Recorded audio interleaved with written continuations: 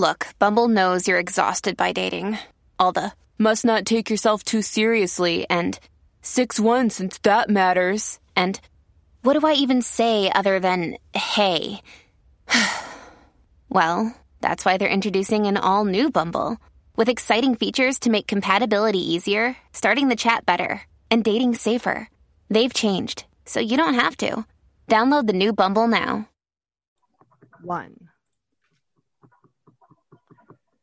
Hello, everyone, and welcome. I am Jennifer Ziao, founder of Soul Language, and I'm dedicated to providing my listeners with tangible tools to embody your divinity and create a life based on freedom. This is Asked and Answered by Soul, where we focus on topics that will guide you to your listening and utilizing your essential nature. And today I'm talking with Dr. Cheryl Lentz, and we're talking about Fail Faster, Succeed Soon. Welcome, Dr. Cheryl. Good morning. It's so nice to be here. Thank you. You are so welcome. I'm so excited. And, you know, I always really like to know my guests from the inside out and really understand what makes them tick on a soul level. So my first question for you is, what has your soul shared with you throughout your journey? Like, what has been a big theme of your soul that has been, you know, you've been keep hearing time and time again? Since high school, that F word that comes up time and time and time again, the idea of failure.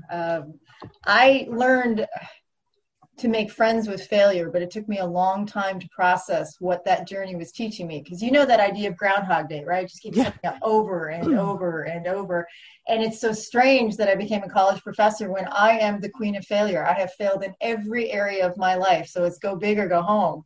And now my purpose is really to look at how do you recover from failure, particularly now that we're looking at the idea of forced compliance, reinvention, empowerment. So failure has really been my thing, sadly. Kind of irony, right? Mm-hmm. Well, I think that's actually across the board. I think one of our kind of biggest things we're here to teach and guide people is something that we have a lot of skills in. And how do you build skills by, you know, trying, stumbling, falling, and finding your way? So it seems right on par. So we're really going to talk about fail faster and succeed soon. So I think everyone has failed at something. So how do you recover from failure? How do you not let it you know, be who you are and just an experience? Well, and that is really key what you just said. Many of us cannot separate the failure from the skill we're trying to learn. And I learned this very early because I have an epic failure. I just actually did my TED Talk a few weeks ago on this, and it was hard to, at a young age, process the fact that I was dismissed from the music program at the University of Illinois. No one's ever dismissed. I wasn't good enough.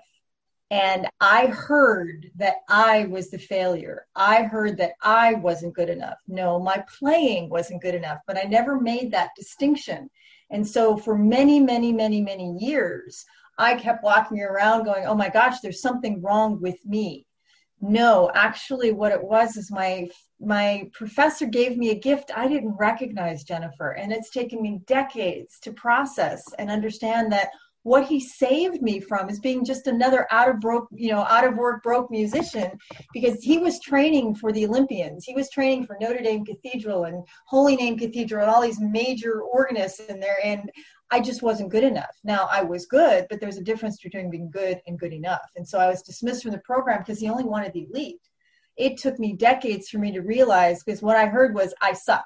Right. I'm not good enough. I'm the failure. And I think if I would have had someone to help me through that, because he was very monotone, very matter of fact, didn't have a very good bedside manner, so to speak, just kind of walked in one day, said it was over, walked out, and that was it. But had I understood that this was something that I could have recovered from quickly in the moment, I didn't play for 30 years, Jennifer. I walked away and said, hey, you don't want me? I don't want you. I'm out of here. And so I went into a different direction. I've had an amazing career that I wouldn't have had he not done that. But I never fully processed it because I never understood that failure, that seeds of, oh my gosh, I'm not good enough, carried with me through other areas of my life. And so this is where your listeners really have to dig deep and understand the gift that it gave me and to let it go. And people tell you that all the time, but they don't teach you how. And I teach you how to let it go. Yeah. So can you give us a starter tip about how to let it go? Part of that is you have to face it. And this is the part that people don't like. I know I didn't. I put that failure in a box, and I put that box in the back of my closet, and I let it sit there for 30 years because I figured if I can avoid it, I won't have to deal with the symptoms. And that's what a lot of us in there. If you don't see it, it doesn't exist and it doesn't happen. The problem is, you know, and your listeners know, your soul doesn't forget. It sits there and it gives you the Groundhog Day. So part of it is you have to open that box, and you have to be willing to explore the pain, and to be able to own it and be accountable for it.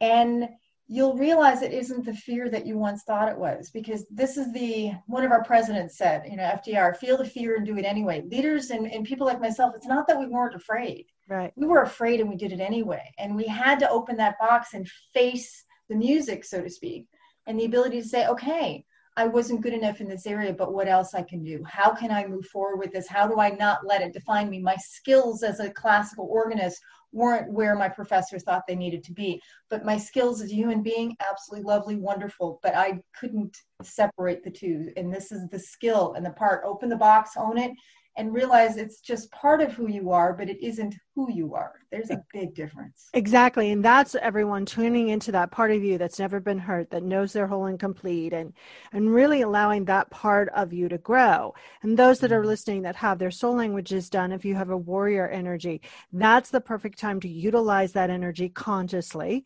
And if you don't have a warrior energy within your stable of soul, you really just get to tune in and go, okay, so what do I get to accept here profoundly, to understand that this failure is not my essential nature. And that's what Dr. Cheryl's saying is, and that's huge, because I think often we wear that as it is the only thing that we are us. So I think we also wear it as a badge of honor, which I don't understand why some people hide behind their failures thinking, well, somebody told me I couldn't do this, so I just must suck and I'm just going to stay that way the rest of their life. It's like, oh, no. We get to define who we are. The world does not. Yeah, I love that. And I think that so often we do that in order also to protect ourselves. And Jennifer Bloom calls that pre-suffering, right? So we pre-suffer in order to protect ourselves. And I think that, there's a part of us that's always trying to integrate something good in our experience. And that's how, in our little weird mind, how we do that. So Dr. Cheryl, what is something that you've been burning and you've been asking yourself? What's the burning question in you lately? Part of this is what's next. I have just finished a major part of my journey with culminating in my TED Talk that happened for Farbondale, New York, just on the 10th. And it was a dream I had been having for 10 years. It reminded me a lot of my doctoral journey, also I'd had for 10 years. And when you finish these milestones, and I remember sitting there now asking my question going, what's next? I've published 50 books. My 50th one will be on this Friday, the 23rd.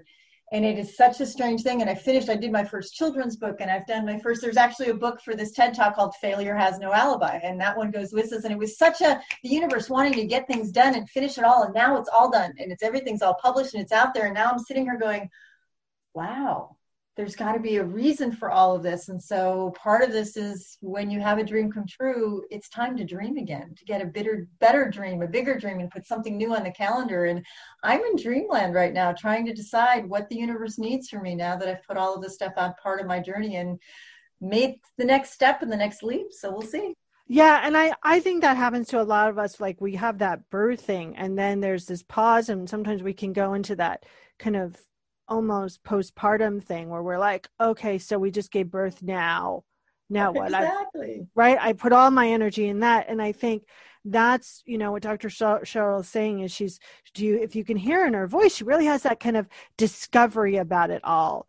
And to keep that kind of discovery within your consciousness so that next thing can poke its way through. And remember, we don't always have to be doing. This is a great time that you get to be, Dr. Cheryl, and I bet you're enjoying that. It is such a strange concept, because I remember when I finished my doctorate, and I will never forget the phone call. I sat on the edge of the bed when my mentor called me and said, here, my first, he calls me Dr. Cheryl Lentz, and we get excited. And I was expecting a thunderclap, a bolt of lightning, a marching band, a parade, right? And I get this, I'm going, that's it, and I'm sitting here going, I'm exhausted. I wanted to go back to bed, because it was just, I couldn't comprehend that something that had taken that long finally came true. And then I was sitting here going, wow, it was almost anticlimactic. Then I got excited about it. I had to kind of process this a little bit, but I think that's where I'm at again right now, because some of these dreams are so audacious, so big, so bold. We've been chasing them for so long, and when they finally come true, you're like, wow, I finally got there. And so I know it's purposeful, though. So your soul languages, for example, there's reason I went through all of that birthing. And that is to help the next chapter, because I have to stay ahead of my students. I have to be in that always learning so I can help those who are coming after me. So I'm a little nervous, but a little excited of what's that next step, because I have to stay ahead to be the leader. So. Yeah. And I think that's really important. I think that, for those of us that have big communities, that are master healers, that are master of service, remember, you only have to work one step ahead of your community. I like people to walk 3 or 4, but really, and also allowing yourself kind of the integration time as well. And, I think that what you just were talking about is proof that, we get to really kind of enjoy the journey. And most people are like so focused on that goal that we forget, like, oh my God, we should be enjoying this right now. And I think that's really important. And I think, absolutely. I forget that part, because I'm so used to, I'm such a high achiever that I'm always go, go, go, go, go. Just to sit in what you said was just to be. That's tough work for me, because I'm always thinking I have to be in motion. You just sit and that's why I like to kayak. I commune with nature to be able to remind me, sometimes you got to slow down in order to go faster. And we have to self-care even when we're on the next part of our journey, and enjoy it and celebrate and get excited that we're here instead of and move on. Yeah, that's a big reminder. And I think that's part of the failure journey, is we realize failure is not the destination. Failure is not the outcome. Failure is just a learning process. That's that fail faster, succeed sooner. If you get it all done quickly, you get to enjoy the good stuff more quickly too. I love that. So as we're wrapping up here, how do people get in touch with you? How do they get access to your books? Where do they find you? Easiest way is drcheryllentz.com. My email, drcheryllentz@gmail.com. You can just type me into Google and I come up in all kinds of places. Most of my books are on Amazon and Barnes & Noble. And we're going to be doing a mastermind here coming up, because a lot of my tribe wants to continue this conversation on failures. We've got a 6-week mastermind that's starting in November, so they can get information, sign up for it, and we'll keep helping them get to the good stuff. Beautiful. Well, my last question is, if you were a magnet on whatever you call your higher powers refrigerator, what would your magnet say? Easy peasy. It would be, failure has no alibi. I love that. Well, thank you so much for spending your time together with us today. And thank you so much for sharing your experience. I thoroughly enjoyed talking to you. So thank you. Absolutely. Thanks for being here. I appreciate it very much. Take care. You've been listening to Asked and Answered by Soul with Jennifer Urzio. Please feel free to share this podcast with your community, leave a comment, or contact me or one of my guests directly. You can find me at all the social media links at Soul Language. And don't forget, not just to find or be your connection, but you are your connection. Thanks, everyone, and bye for now. Hey, it's Tim from 50 Years of Music with 50-Year-Old White Guys, the comedy podcast you had no idea you needed. Join Ben, Jeff, and me as we continue our musical road trip back through the years and around the globe. See, just when you thought all white guys were like Joe Rogan, you come across 3 educators trying to remember when we were cool. 50 Years of Music with 50-Year-Old White Guys. Electricast. Hi, I'm Mark. And I'm Peter. We're the founders of Electricast Media, bringing you great podcasts like Nightmare Road Stories, Tech Talk Revolution, and Bodacious Minds. Electricast networks include Ruby for female empowerment, the Best Business Network, and GPN for geopolitics. We built this company to create community and amplify diverse voices, and we really appreciate your support. So, keep listening to Electricast podcasts and hear the culture. Electricast.